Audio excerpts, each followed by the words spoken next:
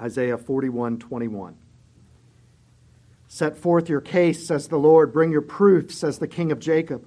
Let them bring them and tell us what is to happen. Tell us the former things, what they are, that we may consider them, that we may know their outcome. Or declare to us the things to come. Tell us what is to come hereafter, that we may know that you are gods. Do good or do harm, that we may be dismayed and terrified. Behold, you are nothing, and your work is less than nothing. An abomination is he who chooses you. I stirred up one from the north, and he has come. From the rising of the sun, and he shall call upon my name. He shall trample upon rulers as mortar, as the potter treads clay. Who declared it from the beginning, that we might know, and beforehand that we might say, he is right? There is none who declared it, none who proclaimed, none who heard your words. I was the first to say to Zion, behold, here they are, and I give to Jerusalem a herald of good news. But when I look, there is no one. Among these there is no counselor who, when I ask, gives an answer. Behold, they are all a delusion. Their works are nothing. Their metal images are empty wind. Behold, my servant, whom I uphold, my chosen, in whom my soul delights. I have put my spirit upon him. He will bring forth justice to the nations. He will not cry aloud or lift up his voice or make it heard in the street. A bruised reed he will not break. A faintly burning wick he will not quench. He will faithfully bring forth justice. He will not grow faint or be discouraged till he has established justice in the earth, and the coastlands wait for his law. Thus says God the Lord, who created the heavens and stretched them out, who spread out the earth and what comes from it, who gives breath to the people on it and spirit to those who walk in it. I am the Lord. I have called you in righteousness. I will take you by the hand and keep you. I will give you as a covenant for the people, a light for the nations, to open the eyes that are blind, to bring out the prisoners from the dungeon, from the prison, those who sit in darkness. I am the Lord, that is my name. My glory I give to no other, nor my praise to carved idols. Behold, the former things have come to pass, and new things I now declare. Before they spring forth, I tell you of them. Sing to the Lord a new song, his praise from the ends of the earth. You who go down to the sea and all that fills it, the coastlands and their inhabitants. Let the desert and its cities lift up their voice, the villages that Kedar inhabits. Let the inhabitants of Selah sing for joy. Let them shout from the top of the mountains. Let them give glory to the Lord and declare his praise in the coastlands. The Lord goes out like a mighty man, like a man of war. He stirs up zeal. He cries out. He shouts aloud. He shows himself mighty against his foes. For a long time I have held my peace. I have kept still and restrained myself. Now I will cry out like a woman in labor. I will gasp and pant. I will lay waste mountains and hills and dry up all their vegetation. I will turn the rivers into islands and dry up the pools. And I will lead the blind in a way that they do not know. In paths that they have not known, I will guide them. I will turn the darkness before them into light, the rough places into level ground. These are the things I do, and I do not forsake them. They are turned back and utterly put to shame who trust in carved idols, who say to metal images, you are our God. Hear, you deaf, and look, you blind, that you may see. Who is blind but my servant, or deaf as my messenger whom I send? Who is blind as my dedicated one, or blind as the servant of the Lord? He sees many things but does not observe them. His ears are open, but he does not hear. The Lord was pleased for his righteousness' sake to magnify his law and make it glorious. But this is a people plundered and looted. They are of all of them trapped in holes and hidden in prisons. They have become plunder with none to rescue, spoil with none to say restore. Who among you will give ear to this, will attend and listen for the time to come? Who gave Jacob to the looter and Israel to the plunderers? Was it not the Lord against whom we have sinned, in whose ways they would not walk, and whose law they would not obey? So he poured on him the heat of his anger and the might of battle. It set him on fire all around, but he did not understand. It burned him up, but he did not take it to heart. Teach me your way, O Lord, and I will walk in your truth. Give me an undivided heart that I may fear your name. Amen. One of the most popular types of TV shows over the years has proved to be the courtroom drama. We love the idea of putting all the pieces of the story together to figure out who to believe, to figure out what's true. We love the challenge, the surprise, the aha moment where it all comes together in a twist we didn't expect. In this section of the book, God is making himself known to his people through various visions he's given to the prophet Isaiah. There's a lot of metaphor and simile here. And the picture at the end of chapter 41 is one of a courtroom. And for once, we aren't necessarily the ones on trial. In fact, in this courtroom, we're playing the part of the judge. God is the one who's speaking. It's a mix between a cross-examination and a closing statement. But it's the idolaters who are on trial, those who cling to their idols. And for them, spoiler, it doesn't end well. 42:17, they are turned back and utterly put to shame who trust in carved idols, who say to metal images, you are our gods. The trial of false belief begins by putting their false gods on the stand. This is verses 21 to 24. God is appealing to logic and reason. He's giving the idols the opportunity to prove that they're really gods.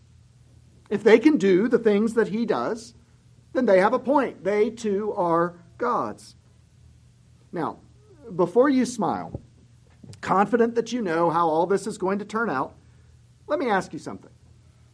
If you really understand and believe that these idols are not God, that only God is God, if that's so easy for you to accept, why is idolatry so tempting to us? If we really believe and accept that, why do we turn to these idols again and again? The Genevan pastor John Calvin was right when he said that our hearts are idol factories. That's why the New Testament spends so much time telling us to flee from idolatry. Anything we substitute for God in pursuit of security and satisfaction is an idol. And it's a mistake to think that idols aren't real. They're very real. They're just not God. Here, as one author puts it, God is appealing to our rationality.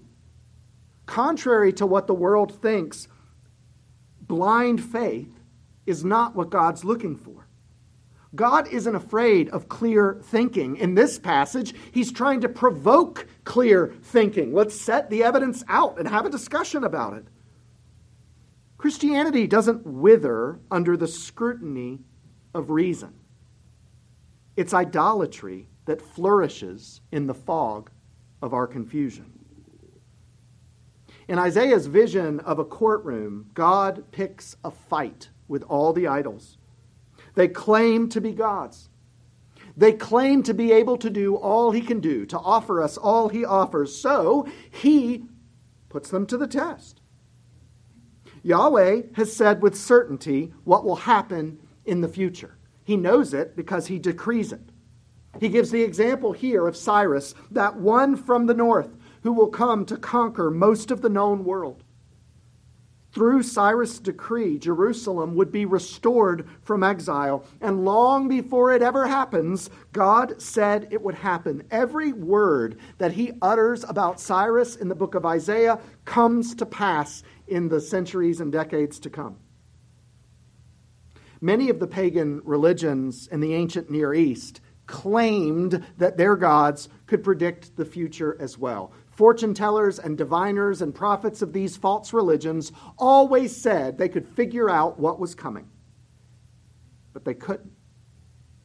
Maybe they'd get lucky from time to time, but they were wrong far more than they were right. Verse 26, there was none who declared it, none who proclaimed, none who heard your words. God's given them the opportunity. Bring forward any evidence that will support the claim that these idols are gods.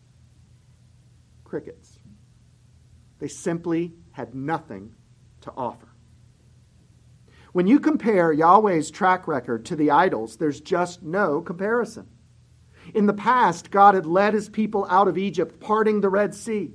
In the future, God will leave them out of Babylon under Cyrus. The idols of the nations have saved no one.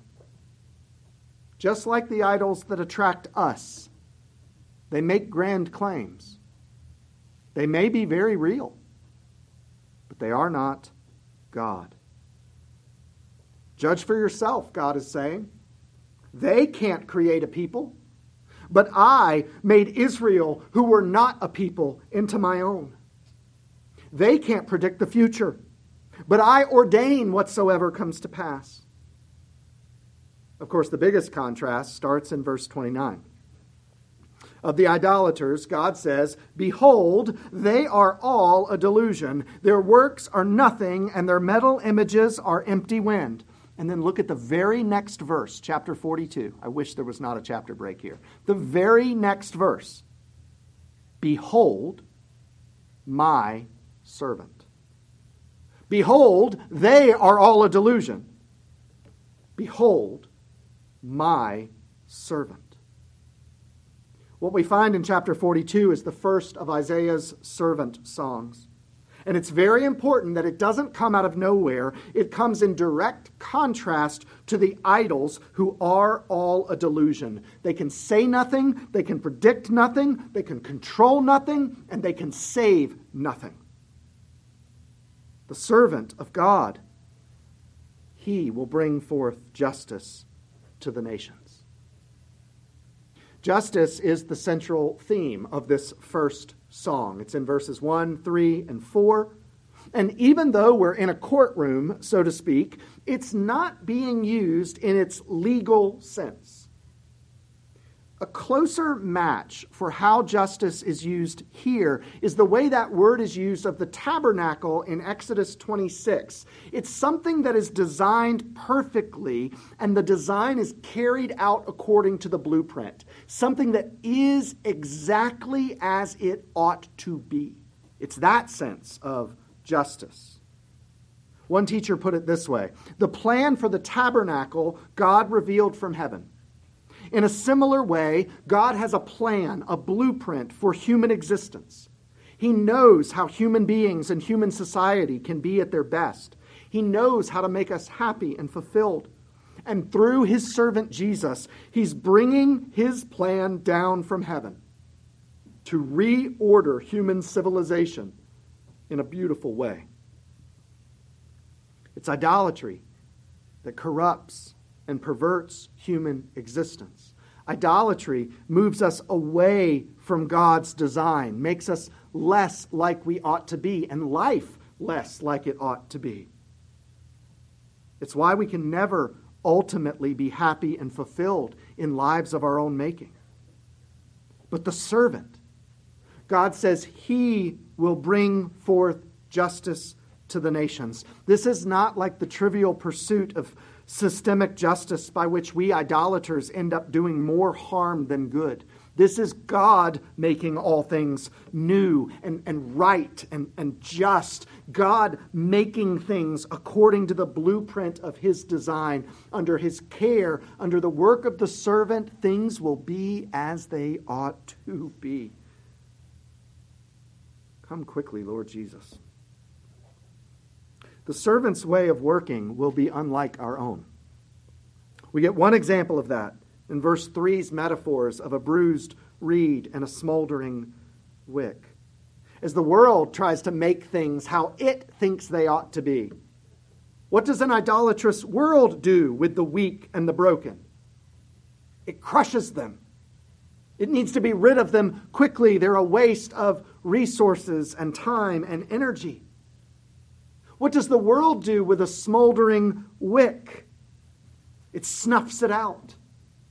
A candle producing smoke but not heat or light is merely a frustrating annoyance. What does God's servant do with the bruised reed? He strengthens it by his own strength. He supports it and lifts it up. The smoldering wick he trims, cutting away that which is useless to make it productive again. God sees things as they ought to be by the design of his own blueprint. And he condescends to lift us up. The false gods we turn to, our aspirations for them are delusions. But God's servant will faithfully bring forth justice. He'll make of us and our world what it ought to be. In verses 5 through 9, God speaks to his servant in our presence. And what we hear should change our lives. He will give Christ, he says, as a covenant for the people, as a light for the nations. By Christ, God will open the eyes that are blind and bring out prisoners from the dungeon. And because no idol can accomplish this, God will not share his glory with any of them.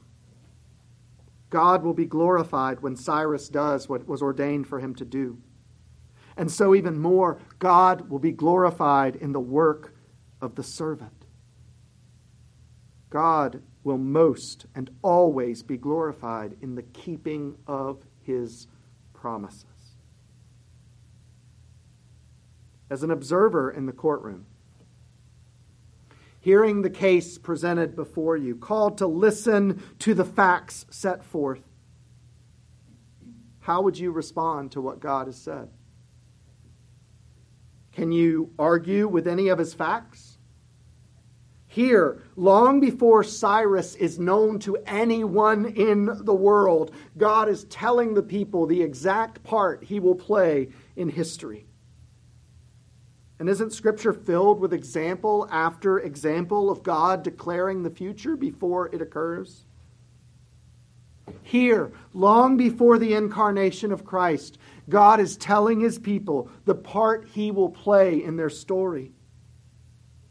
Isn't Scripture filled with example after example of his promise keeping? And so you, sitting in the judge's seat, what additional proof must God offer to make his case? How do you respond? Do you respond as one who thinks all of this could be true? Nod in agreement, but hedge your bets in the day-to-day? Or have you really heard and believed the case that God makes for himself? Because if you have, the response is clear.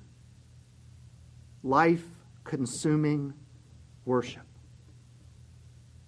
The courtroom language continues here as worship is expressed first through witness, the idea of being a witness called to the stand.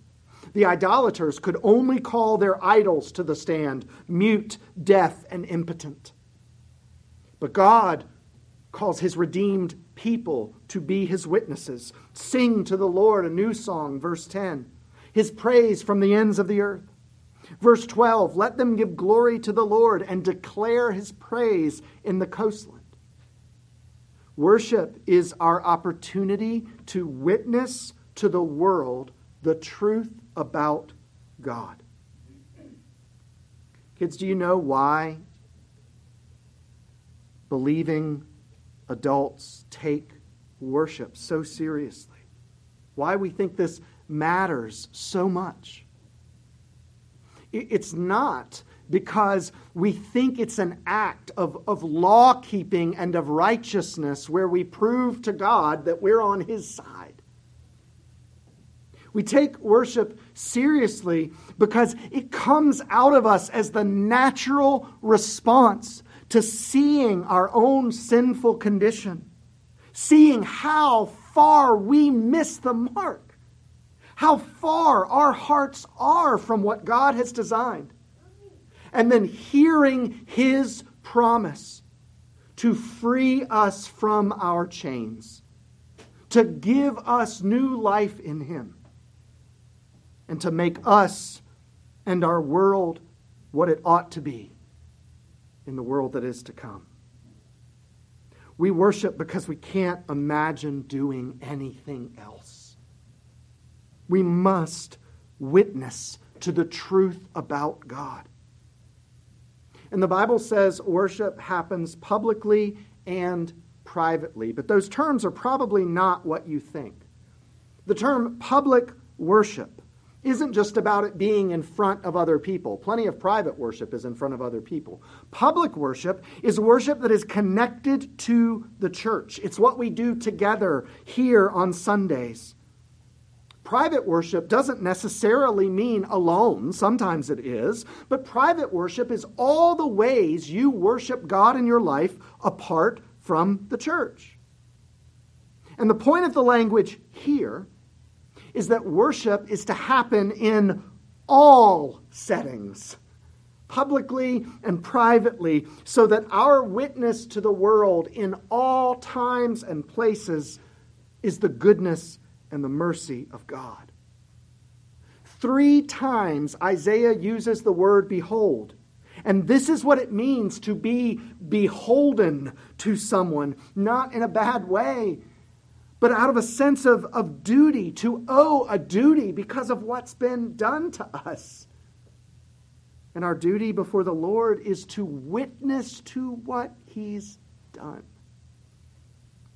If you go through life thinking that your duty before the Lord is obedience, you'll never get it right. The pursuit of obedience will never make you a worshiper. Your response to the Lord needs to be worship.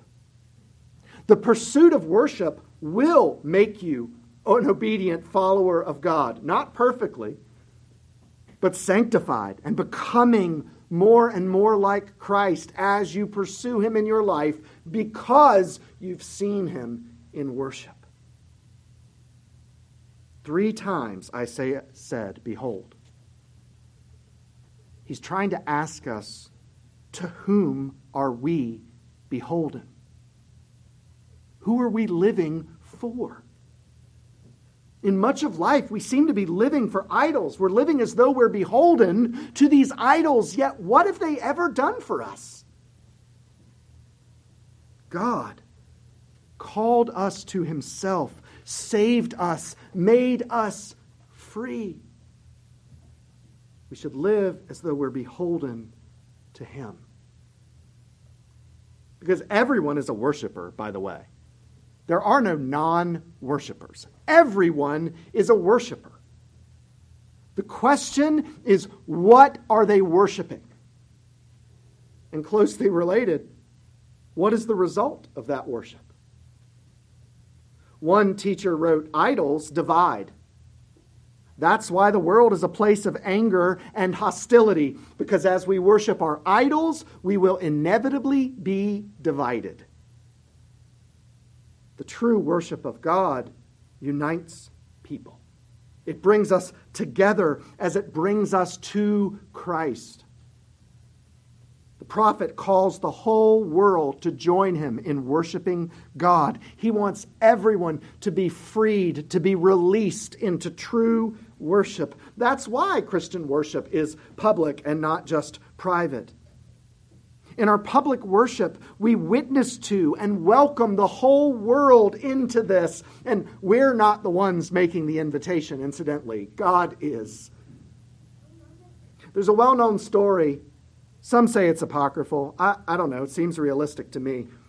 About the atheist king of Prussia, Frederick the Great. And the story goes that he asked the philosopher of the day, Jean-Baptiste de Boyer, if he could give one single, irrefutable proof of God. And to this, the Marquis supposedly replied, "Yes, Your Majesty, the Jews." You see, he was saying that the way the faithful Jews lived could not be explained apart from the reality of God. Some of you know people whose names you could use in that testimony. what happened to them, the change in them, how they live, cannot be explained except for the truth of God. Some of you know that you are that person. The person that others around you agree simply could not be what you are apart from the power of God. And though some especially feel that way deeply, the reality is that's all of us. It's all of us. That's why we all should be embodied testimonies to the reality of God. We all should be zealous worshipers here in public worship and in our daily lives as well, because our lives should be testimonies to the reality of God. The passage ends with a warning for those committed to their idolatry. The case God has made for himself is ignored at great peril. And yet many do ignore it. As though blind, they shut their eyes to the light of the world. As though deaf, they close their ears to the good news when it is preached. And Isaiah says this was happening in his day in Israel, even among the people of God. Those with the mark of the covenant, circumcised into God's covenant people, were closing their eyes and their ears to the good news of God. It's common in the church still today.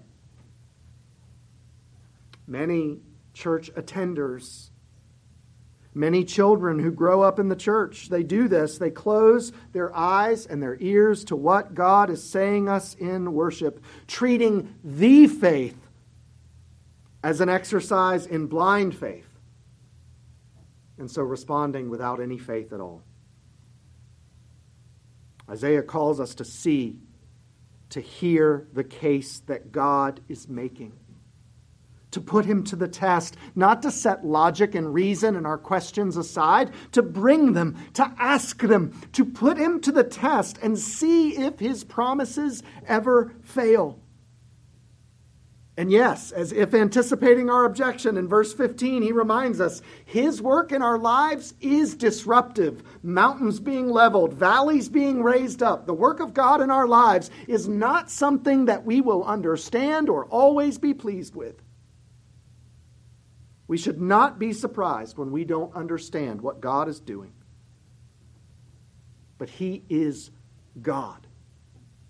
He's proven it beyond all doubt, while our idols sit in helpless silence. So the Bible doesn't just tell us to flee from idolatry.